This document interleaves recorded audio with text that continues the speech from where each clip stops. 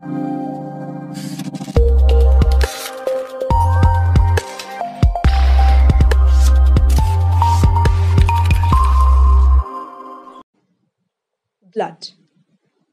You know that red fluid that oozes out when you prick yourself or hurt yourself? That blood.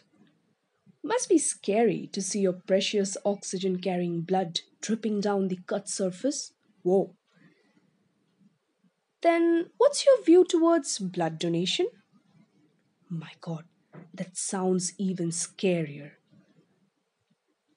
Well, then, who are those brave paragons actively participating in blood donation camps? We means us. All of us. All of us can donate blood and earn pride in doing such a noble job. All you need is some proper knowledge regarding the benefits, prerequisites, and precautions of blood donation. And that is all I'm here to talk about. Talking about the benefits, it might just sound dubitable that giving away your own blood can actually have some benefits. You can take my word for it. A pint of your blood, approximately 470 milliliters, can save up to 3 lives. It feels fantastic to perceive that your blood has the capability to save someone's life. I mean, how beautiful a feeling is that? You have contributed some years to a patient's life. Well, we can broadly take up the benefits of blood donation under two headings: your mental and social well being. As I've already mentioned, blood donation gives you a sense of fulfillment that improves your emotional well being. It helps you reduce your stress. Blood donation helps you get rid of your negative feelings. It also promotes your social well being by providing a sense of belonging and reducing isolation. Medically relevant advantages. Yes, you heard me right. Donating blood also has some lesser known health advantages. Blood donation stimulates blood production. It reduces the risk of heart attack and other heart diseases. Donation of blood burns calories and helps in weight loss. Cheers to your liver. Even that big guy gets an edge for your blood donation. Donating blood helps in maintaining a healthy liver. It prevents iron overload and maintains your iron status as well. Wasn't that quite a list? You know what? You don't have to be a doctor to save someone's life. Just donate your blood. This in itself is the biggest advantage, I believe. Hold on. Did you guys get too motivated and have already rolled up your sleeves? Then, before you step out and take action on your noble decision, there are a few more things you need to know. Age. Age is a important prerequisite for blood donation. You need to be 16 years or older to donate whole blood. Weight. You have to weigh at least 110 pounds, which is approximately 50 kgs. Health condition. Good health is a primary requirement. You need to provide information about medical condition and any medications that you are taking. These actually may affect your eligibility to donate blood. If you are one of those who have already donated once, then firstly, I congratulate you. And secondly, I advise you to wait for at least 8 weeks before you donate again. Oh, also, some brownie points for you remarkable folks. Drink an extra 16 ounces of water prior your big day. Eat healthy meal that is low in fat. No hamburgers, please.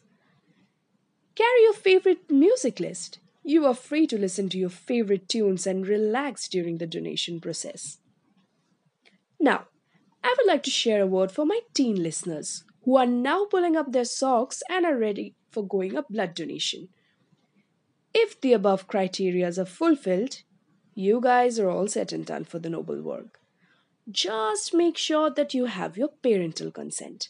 It's really important to have a yes from your mom and dad before you start. That boosts your mental and hence physical well being before a healthy donation. you already didn't know, then let me tell you. Before you start the procedure, you get something for free. Yes, you heard me right. Free. Free health checkup. A trained staff member performs this checkup on you. They'll check your pulse, blood pressure, body temperature, hemoglobin level. And this free mini checkup can offer excellent insight into your health status.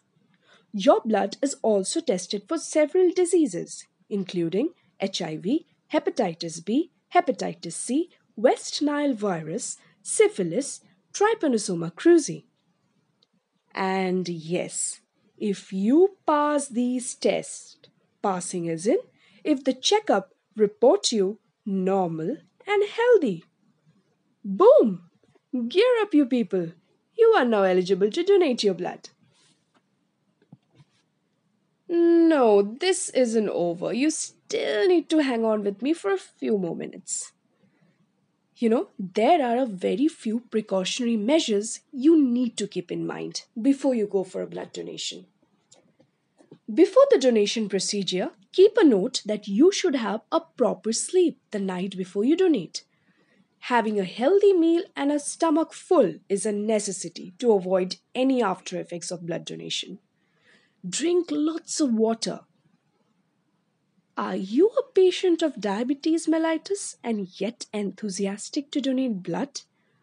Be sure that your blood sugar is within the normal range.